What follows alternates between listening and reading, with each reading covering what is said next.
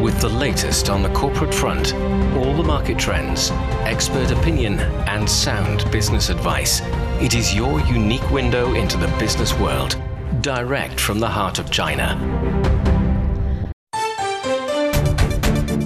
Hello and welcome to Biz Today. I'm Zhao Yang in Beijing. Coming up, we will have half an hour of business news and analysis.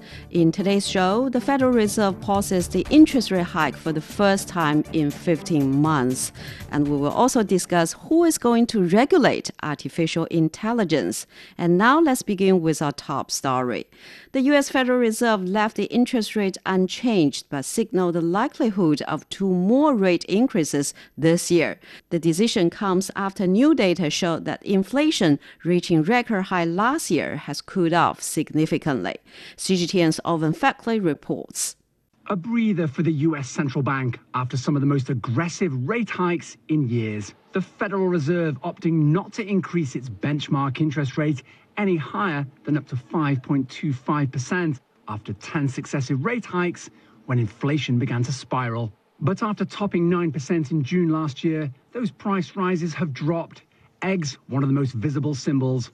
The average price of a dozen now just over $2.50. That's almost half their January peak. And it's arguably a welcome breather for Fed Chair Jerome Powell, who had to firefight a potential banking crisis when 4 regional lenders collapsed in the spring, as well as prepare for the consequences of the U.S. defaulting on its debt, though this was averted. But Powell is cautious about pausing rates for too long, partly because inflation has dipped and then risen again several times over the past year and was 4% at its latest count. Owen Fairclough, CGTN, Washington.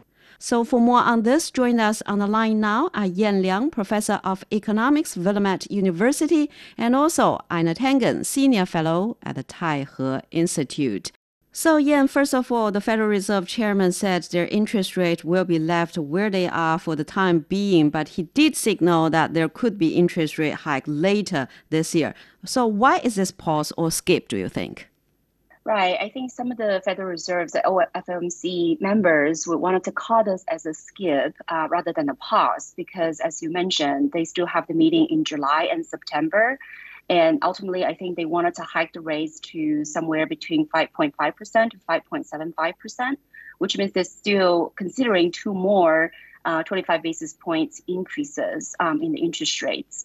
And the reason that they do that is because I think they wanted to take the time and see how the interest rates effect on the economy is going to be.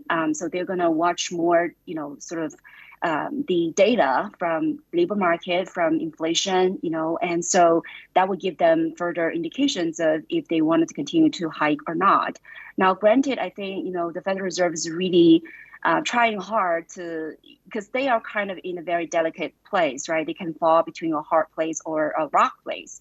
Because if they continue to hike, they could really, lead the economy into recession. But if they don't hike enough, they worry that inflation is going to continue to, be starving. So I think they wanted to see if the interest rate hikes previously, the 10 times 500 basis point increase, are going to slow the economy enough.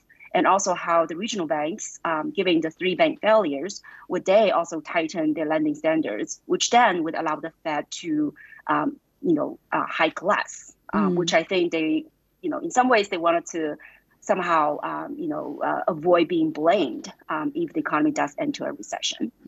So, Ina, what do you make of the Federal Reserve decision or its strategy? I think they have a misplaced strategy. I respect my colleague, but I think Jan is being very sympathetic to them. No one has any faith anymore in the Fed. They don't understand why they keep harping on this inflation number at a time when they're literally killing the economy. The markets were mixed in terms of the reaction, but at the end of the day, they're fighting the wrong battle. Rate hikes are very good at dampening excess capacity and things like that, keeping companies from investing in additional plant machinery at a time when they're not needed. But they're not good at dealing with structural inflation, which has to do with services in the United States. You go and you look at where the increases have been. It hasn't been in goods. There's been some, obviously, in oil and food, but the major amount of inflation is due to increased wages and costs associated with the medical field, educational, retail, etc. So, this decision actually comes after the CPI number release. So, what's in the core inflation that has still driving the prices up? Right. So I need to first make a disclaimer. I'm not sympathetic to the Fed's decision, the Fed's policy at all. I think I would stress explaining their internal logic of the sort of skip. But I totally agree. I think they're really shooting at the wrong place. When you look at the inflation rate, most of it is because of like rental prices, rental costs that have been rising. And the latest number was about 8% of the increase in rental costs. And so I agree. I don't think rate hikes could help very much on that because, when you increase the rates, that means the supply of housing, the construction is going to slow down. That could only worsen the problem because there's not enough housing. There's not enough housing that's affordable for middle class, for example. Right now, with all the new housing listing on the market, the only 32% of them are actually affordable for middle-income families compared to, about 50% 5 years ago. So I definitely think, hiking the interest rate is not going to do what they think would do, which is to slow down the labor market and to soften the wage growth. The annual wage growth, by the way, has slowed down from 4.4% to now 4.3%. And that is barely keeping up with inflation. Actually, it's trailing inflation. So this whole idea that we can somehow hike the interest rate to kill the labor market and to kill that wage growth in order to fight inflation, I think it's really missing the point, especially when you look at the Kansas City Fed that just released a research report that showed that nearly 60% of inflation in 2021 was because of corporate profits. So how does hiking rates would help with that, right? So I don't think that the Fed is making the right moves, and I don't think interest rate is the best instrument to fight inflation. But nonetheless, that's in their calculation that somehow if they hike the interest rate, they can somehow reduce that core inflation rate, which exclude food and energy, which to them is still high at 5.4%. Now, I just want to make one more point, which is I think this idea that somehow we need to achieve that magical 2% inflation rate is very mythical. There's no reason 2% is just the optimal, is the golden rate, especially I think during the Great Moderation, the U.S. inflation rate is low thanks to globalization, thanks to cost-effective production. But now it's gone. I think the United States now has focused a lot more on so-called resilience, friendshoring, and all these. This would inevitably drive up costs and therefore prices. And so I think they have this fixed target that they're obsessed with, and they have the wrong tool. So the outcome can be only disastrous. So Yan, talking about the CPI, actually in May, it shows that inflation actually eased. We still remember that last year, the inflation, it peaked at 9.1%, and that was a 40 years high, but now it's down to 4%. So how do you look at it? Will the CPI number still be sticky for the rest of the year? I think that really in some ways depends, right? It depends really on the energy costs, which we know that has been going down. The gasoline price has gone down, by about 20% from the peak. But, that is not something I think we talked about before, right? There are so many moving pieces that could affect the energy cost. So it's not clear that this is going to remain to continue to go down. Not to mention, some of the other costs that we mentioned, like rental cost, like car prices, and also, some of the simply corporate greed and power. So all these could definitely, change the pictures. But I think what the Fed is trying to do is now, again, to signal to the market that, we might still have rate hikes. So be careful out there and try to tighten your lending and try to soften your business activities. So then we may be able to, bring down inflation without crashing the economy. But again, only time will tell if that signaling effect is actually working. So Aina, what do you think about the health of the U.S. economy in the face of the tech layoffs, the banking staffs, and also will the inflation still be persistent there? The health of the U.S. economy is not great. Basically, people are falling behind. Wage growth is less than inflation. People are maxing out their credit cards. You had another roughly 1% increase in credit card debt. Now, total debt for consumers is about $17 trillion. About half of the national debt. You start adding them together, it seems like a large number. And, you had the same increase in terms of mortgages, about 1%. So, these are not positive signs. The growth for the U.S., depending on who you talk to, could be, around 1% this year. The conference board is predicting 0% next year, which is in essence saying that there's going to be a recession. So right now, I agree. Everything the U.S. is doing in order to, maintain its position, whether this friendshoring, onshoring, all this stuff is going to continue to increase costs. And I'd really underline what Jan said about how the globalization actually put money in the pockets of Americans because it reduced costs on everything from electronic goods to machinery. And now those days are over, and not because anything anyone else has done, but by the U.S.'s own choice. So the future is not looking good. The U.S. is not competitive. We go back to the example. If you make a chip in the United States, it's going to cost you 30% more. So the question is, why would I buy a chip in the United States when I can buy it from Taiwan, South Korea, or Japan? Mm-hmm. And these aren't nations that the U.S. can cut off. Mm-hmm. They might not be buying Chinese chips, but China is still lagging the game, and they're playing catch up for their own domestic market. So not a hopeful sign. Plus, with political divisions, they kicked the can two years down the road on the massive national debt, but there's still no solution in sight. And this should be really worrying to people. Already you're starting to see some softness in terms of countries kind of tooling back on how many dollars they have.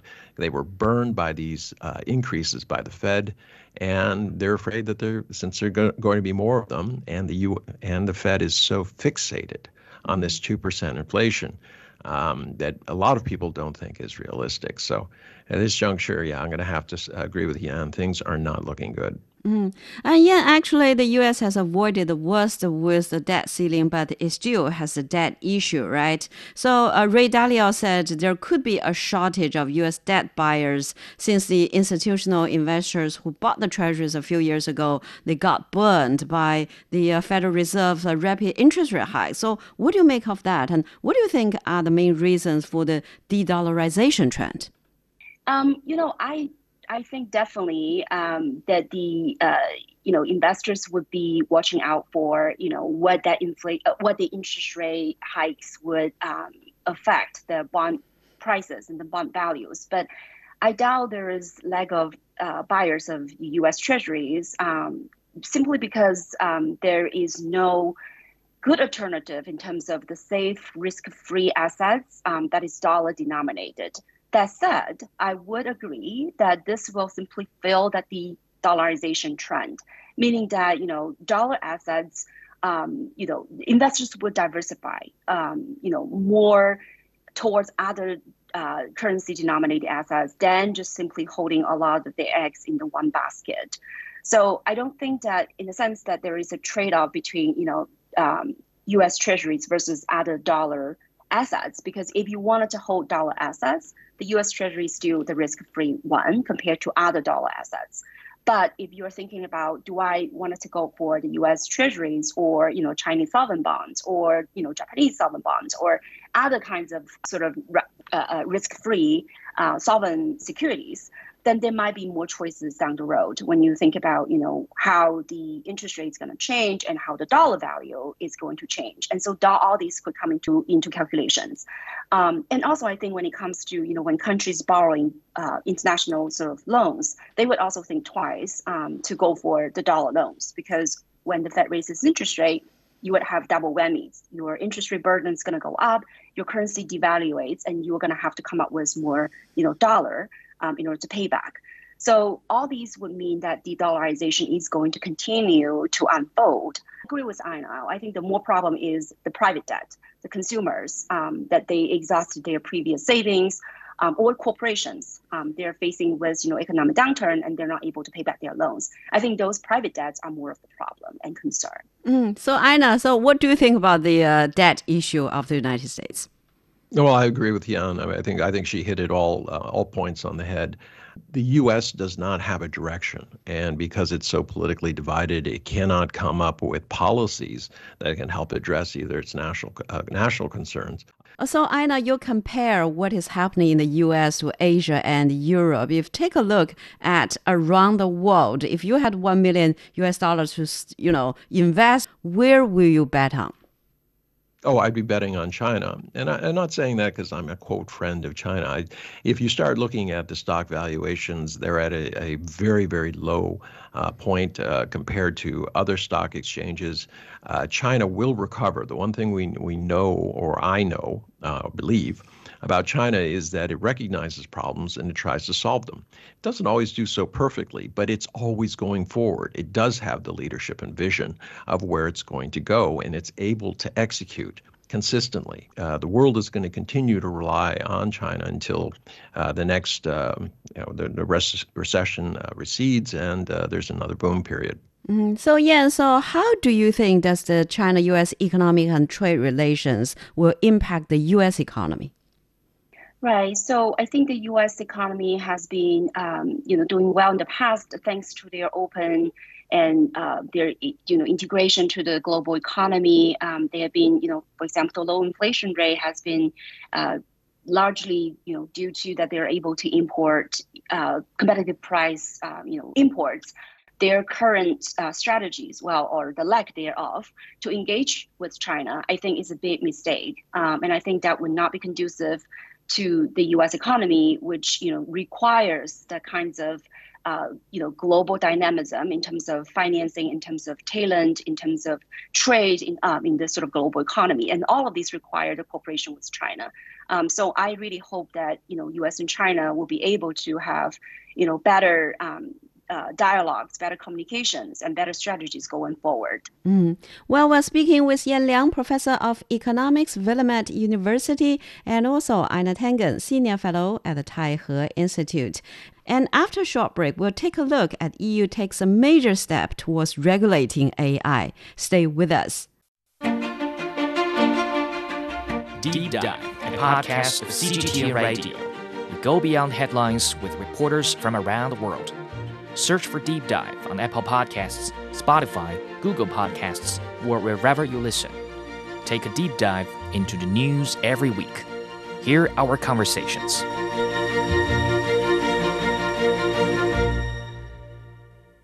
You're listening to Biz Today. I'm Zhao Yang in Beijing. So who is going to regulate artificial intelligence? The European Union debated that question and agreed on landmark legislation establishing controls on how AI can be used.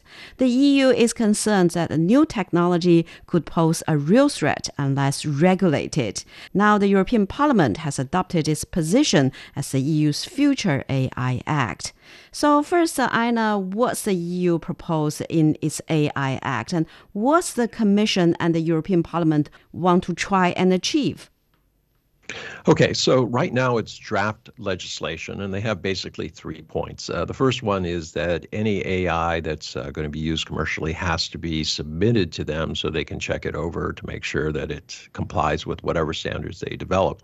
Second, they don't want any kind of credit scoring. They've basically said that they don't want that, and they don't want anything that, like facial recognition, where you have instant recognition and you can follow people around. But this is far from uniform. This is another situation where you have the EU, which is not really representative. The people who are on the EU Parliament are not major politicians. They're generally people who are retired or have particular issues they want to express. And as a community, it doesn't represent the whole. So you have other countries within the EU who are opposed to this, or say it doesn't go far enough. So we'll have to see if it makes it through the final phase. But I do think that they are looking at the wrong end of this particular horse. The issue here isn't what comes out, it's what goes in, and that means information. They should be looking at sanitizing, controlling the information, because that's far easier than trying to control everything that comes out, because you cut off the head of one AI, it moves to another country. You can use the internet.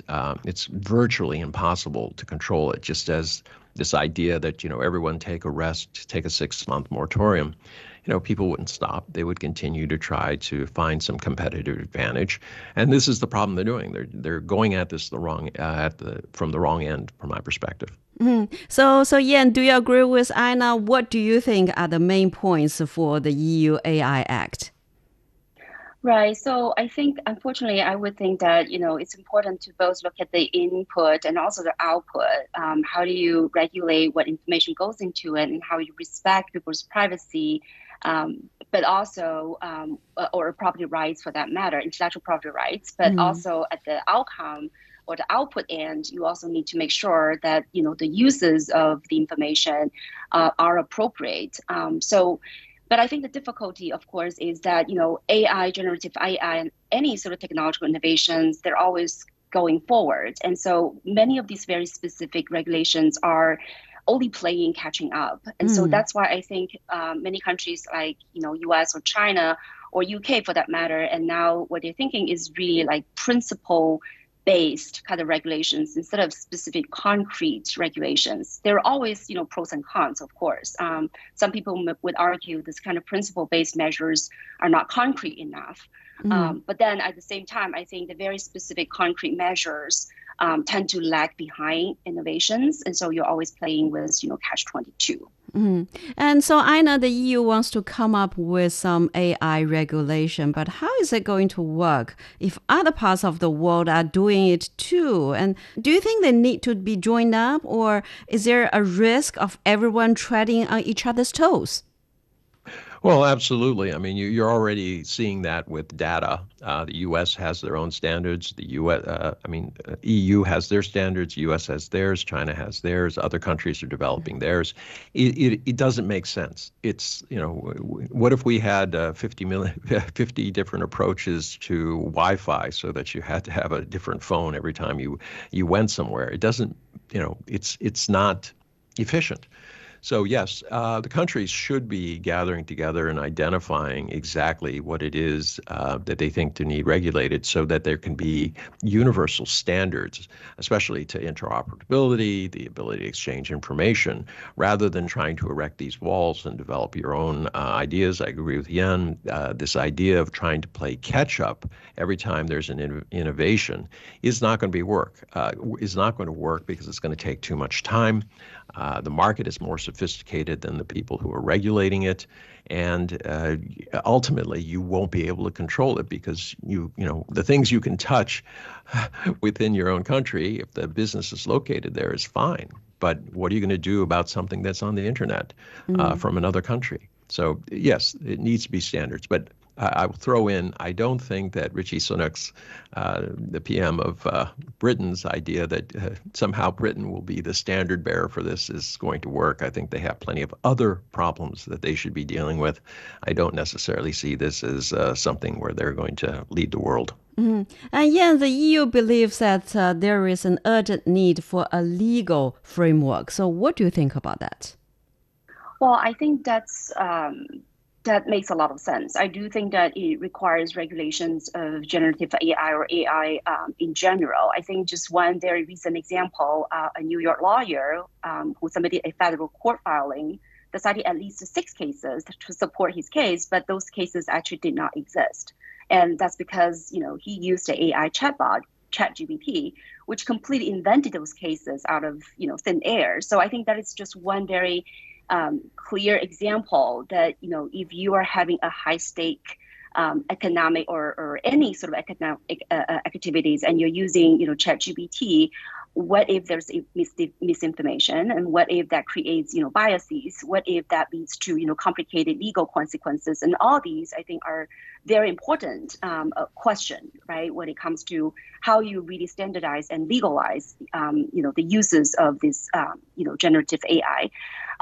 But again, I think it is difficult, right? Because you have to sort of strike the balance between, principle-based versus concrete measures, and you have to really think about how you, balance, regulating the technology without completely stifling the technological innovations. And so I think the previous question that you asked, and I think Anna has great insights, that yes, we do need countries actually to join force, not only because that would help the regulations to be more uniformly, implemented, and that would also, in a way, help countries to enforce, because otherwise you always want to have the lightest standards and rules so that you can attract a lot of these tech companies, and that's not what you wanted to do. Mm-hmm. And what is also interesting here is that, Yan, the United Nations is saying that if member states wanted, what they could do is set up a global organization.